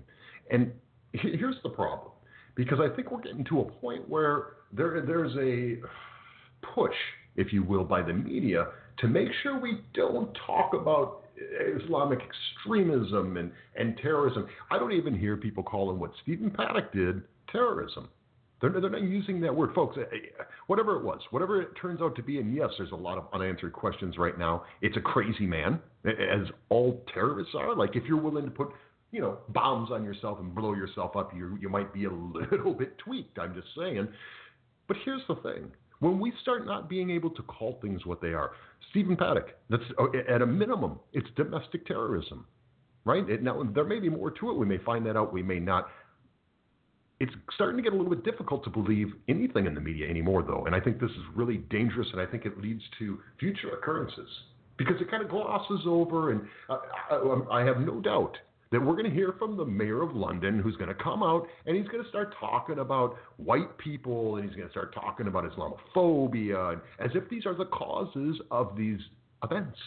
It absolutely is not. Nothing could be further from the truth, but we don't seem to want to really deal with the truth anymore, and I think that is pretty dangerous trend.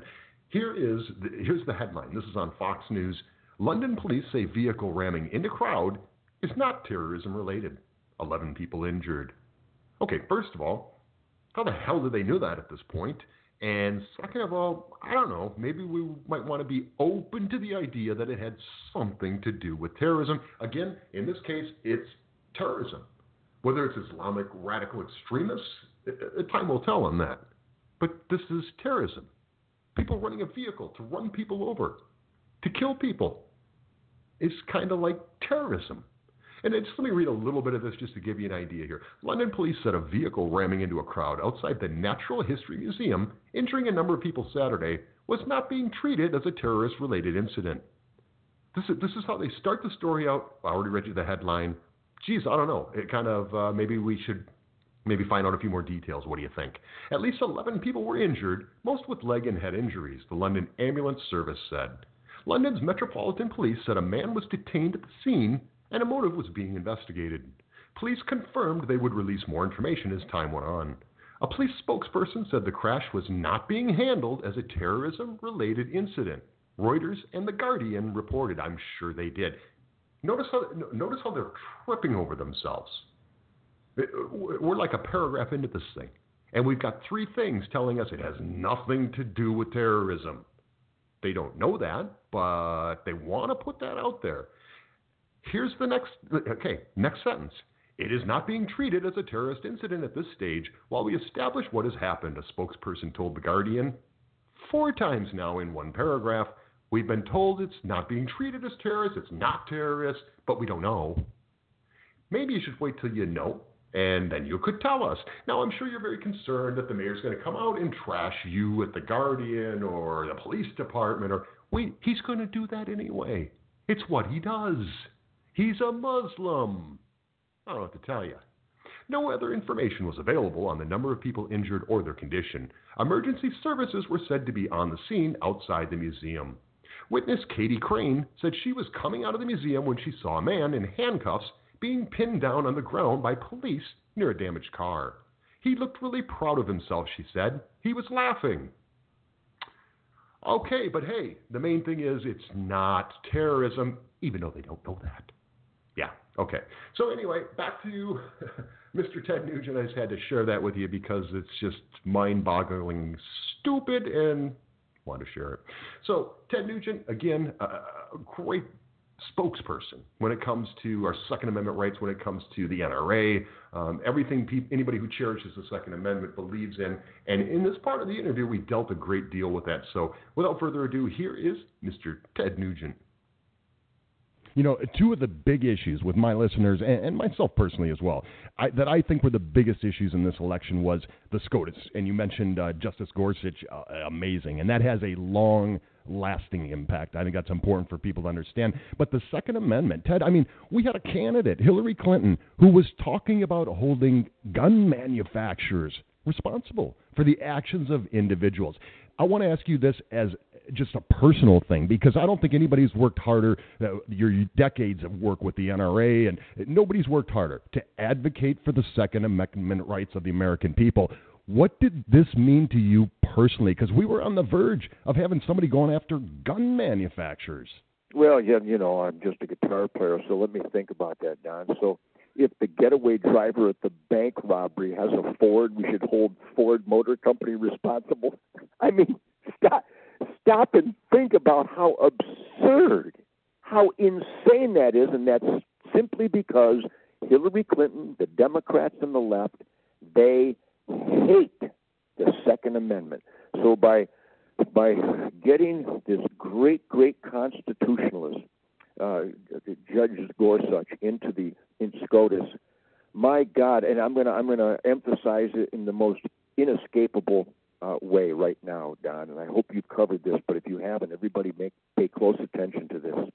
When we won the McDonald case in Chicago and Heller in Washington, where the Supreme Court determined 5 out of 9 only, barely made it, 5 out of 9 Supreme Court justices determined, I mean, you got to be kidding me. We had to have a debate whether the Second Amendment is an individual right guaranteed in the, are you kidding me, to keep and bear arms. We had to have someone interpret the word keep and bear. But meanwhile, yes, we won those pivotal cases that it is an individual, God-given, constitutionally guaranteed right to keep, which means it's mine, you can't have it, and bear, which means I've got a couple on me right now, and they're loaded.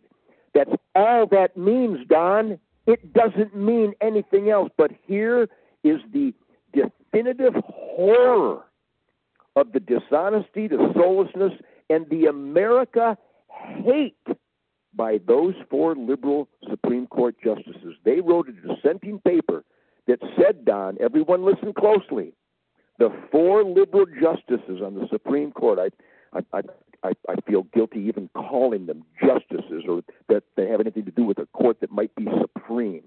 But they wrote a dissenting letter, Don, that said not only doesn't the Constitution or the Bill of Rights indicate Americans have an individual right to keep, possess, and use firearms, they actually wrote a sentence, I'm going to paraphrase, that there's no indication American citizens have the right to self-defense. Don, they wrote that. Can you, I want to find a human being who can look you in the eye and tell you you have no right to defend your life. And 4 individuals who somehow mysteriously weaseled their way onto a court that is supreme in the United States of America to deny our individual right to self-defense is demonic.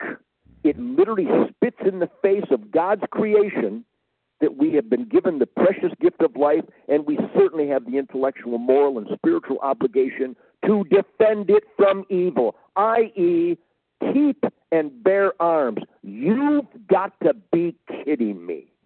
Yeah, it's an insane time we're coming out of, and still in it a little bit. But I've got to go to 2 questions. These are from my listeners, and I think these are both excellent questions. Let me ask you this one from Alex Doman in Pennsylvania. Ask Ted if he feels we will ever have a national concealed carry law or executive order. The Second Amendment is not a state right. It is an inalienable right. Hallelujah, Alex.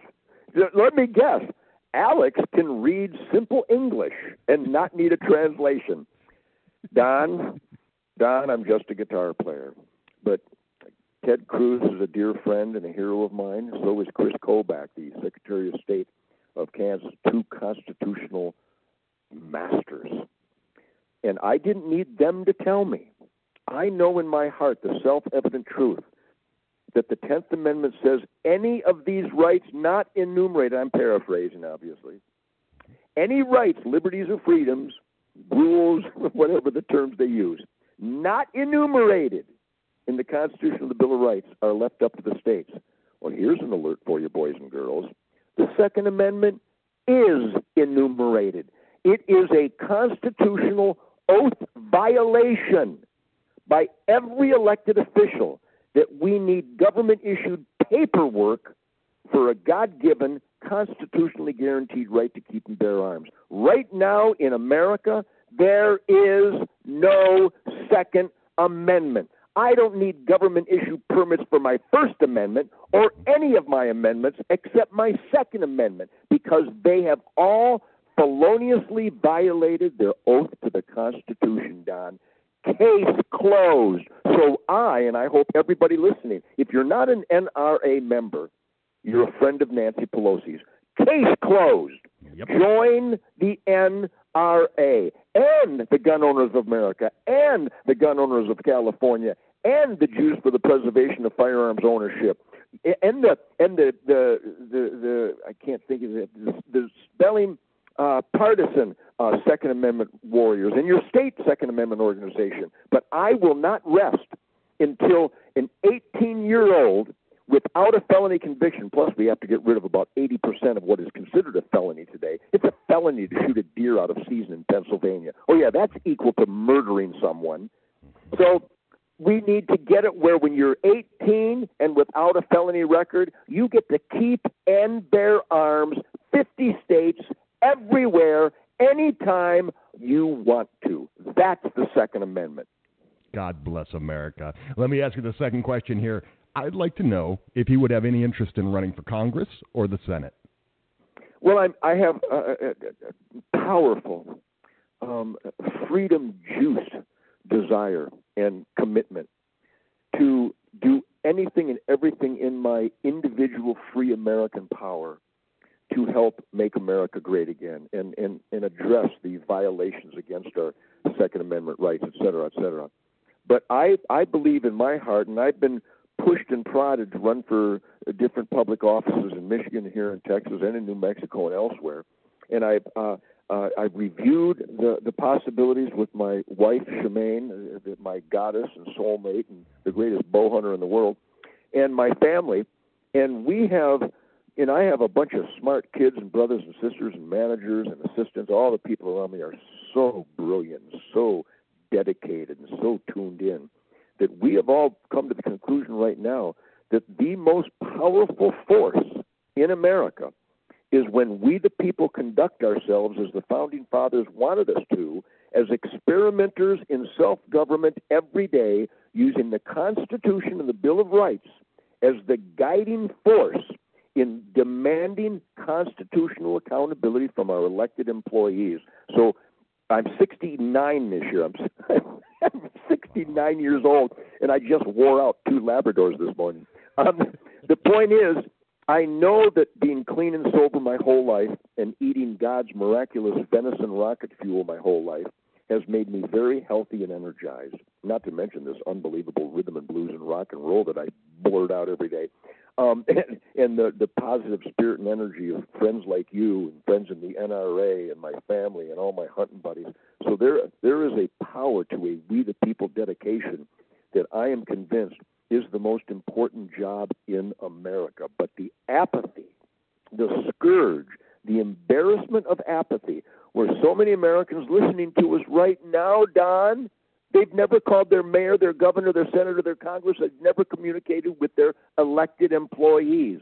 And until more, hopefully someday all, we the people in America put pressure on our elected employees to always make constitutional decisions and someday become fiscally accountable and constitutionally accountable, then we the people are failing miserably. But now we've turned the corner with Donald Trump, and I believe we're on our way, and I see more and more people becoming we the people participants and doing their American job. And let me just emphasize it like this. Every day of my life, Don, I'm looking at a correspondence right now. In fact, I will reference it right now. It just came in from the Wounded Veterans of Oklahoma, and where there's so many heroes that have sacrificed so much, and many the ultimate sacrifice, and we salute flag-draped coffins far too often. And Don, they died for this experiment in self-government as guided by the Constitution. How dare an American not be a member of the NRA? How dare we not fight to demand constitutional accountability from our elected employees when all these heroes of the military have died so that we can? Don, apathy is worse than liberalism. Apathy is worse than the Democrats. Apathy is literally the intentional suicide of the American dream. And I pray to God, everyone listening, not only be a member of the NRA, but give out NRA memberships to all your family and friends and coworkers and people at church and school and the barbecue and deer camp. If you know someone who's not a member of the NRA, you need to fix them. Yep. Yeah, and the war against the Second Amendment will never end. I think that's important. Oh, it's higher now than ever. Yeah, absolutely. They're trying stuff here in Texas. We had to nip it in the bud. Every state. So it's really. Thank you, Don, for what you do. Thank you for having me on, because I'm not representing Ted Nugent here. I'm not just representing my family and myself. I'm representing working hard, playing hard Americans. And these words out of my mouth, I didn't come up with. These words, most of these words coming out of my mouth come from the heroes of the military and law enforcement who feel that Barack Obama and too many administrations in the past have not been respectful to the warriors who put their lives on the line every day. So when you hear my words, don't think that I'm the cocky one.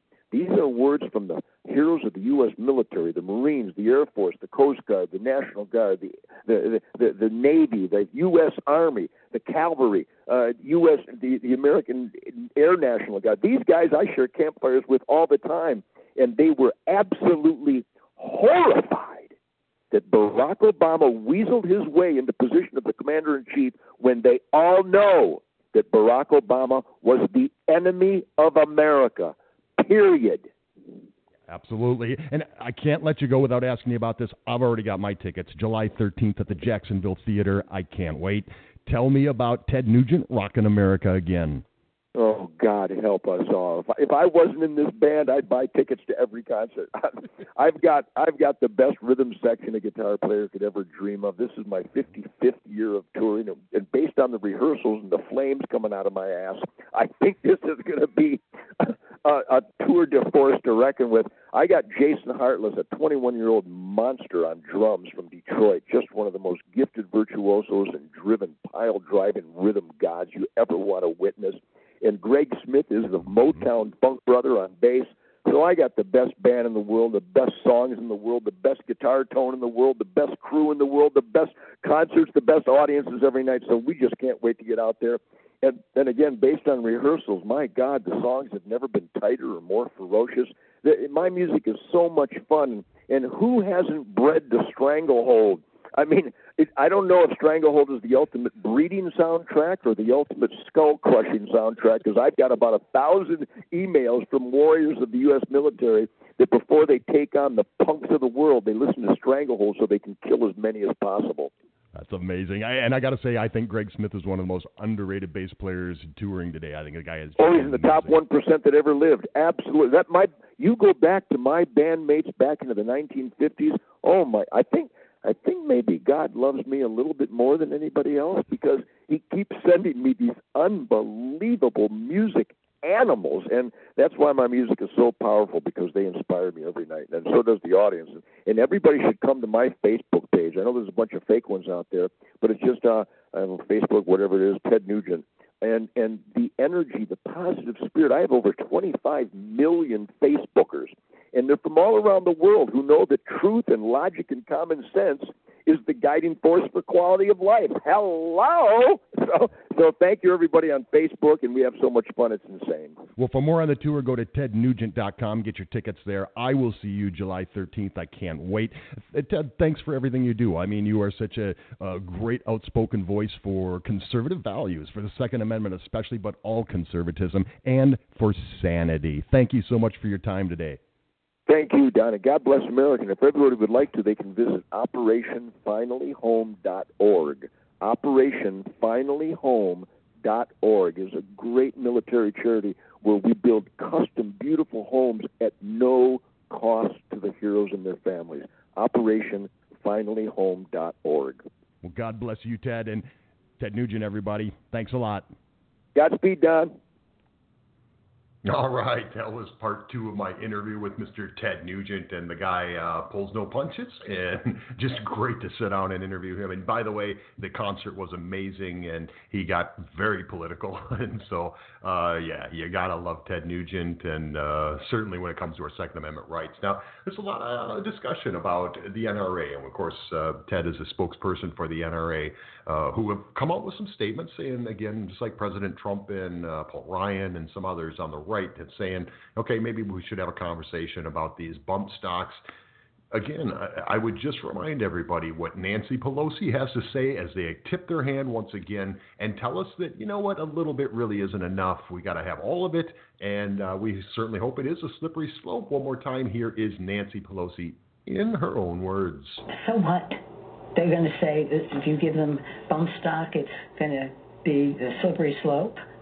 I certainly hope so. But I don't think bump stock should be a substitute for the background check. And by the way, the background check is a compromise. There are many more things members want to do. So there you go. Her own words. So there is no possibility of any conversation or even discussing even the smallest aspect of what they want. They want it all. They want it all. And again, if they really wanted something done, that would not be the stance they would take. I'm just saying. Hey, I promised you guys that you'd hear from President Trump when he was a candidate and had taken control.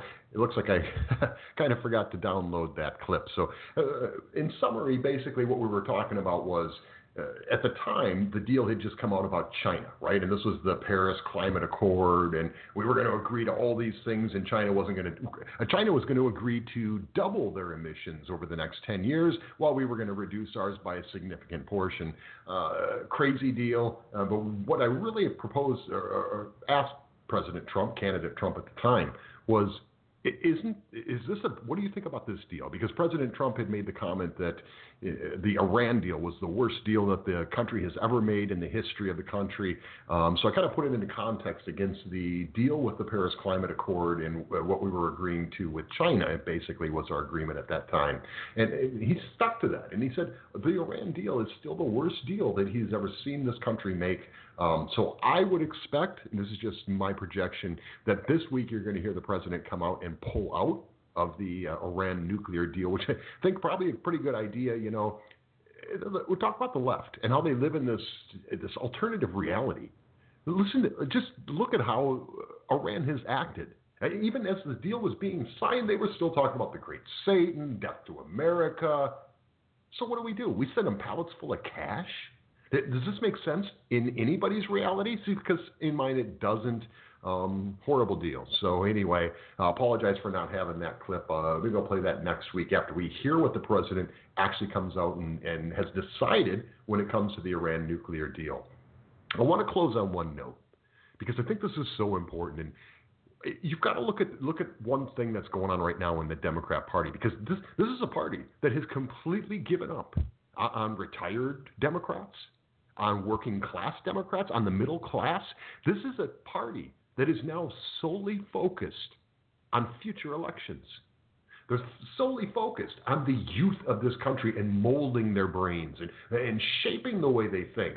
And it's taking place in classrooms all across the country.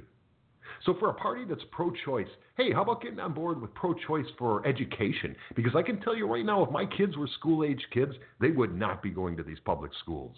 We would homeschool. So you would prefer to have some kind of an alternative where you can maybe get the politics out of learning and education and teaching history. But this is what they've done. They've capitalized on this market. They've capitalized on molding the minds of the youth. Now, if you did not hear this, this is at UNLV. And this is a professor. They're always professors, right? You see the most hateful, vile things coming from who? That's right, professors. Those who are with our kids more than most people are. Listen to this teacher. I've kind of enhanced it a little so you can make it out a little bit. But just check this out. This is what they're telling our kids. People in the base is equated white nationalism with anti-racism. He's threatened nuclear violence against Syria and other places. And words, especially if they're coming from someone who is president, have consequences. Right when he got elected, I told my classes 3 semesters ago, some of us won't be affected by the presidency, but others are going to die. Other people will die because of this. And we've seen this happen, right? I mean, I don't know that these events would have inevitably happened whether or not he got elected, but he has this kind of rhetorical power that every president has. To encourage or to discourage. Right, so far all he's done is to encourage violence. very difficult to hear, but if you could make that out. This teacher is blaming President Trump for the Las Vegas shooting because he advocates violence. Not the last guy who said get in the face of your neighbor, have an argument. Not that guy. Not the guy who cheered when Ferguson was burning, when Baltimore was burning. No, this president. And I think that's really something we need to take a close look at. What's going on in our schools? School choice, folks. So thanks, everybody, for tuning in this week. Be back here next Tuesday at noon Eastern Time for a brand new Don Smith Show. Have a great weekend. Wow.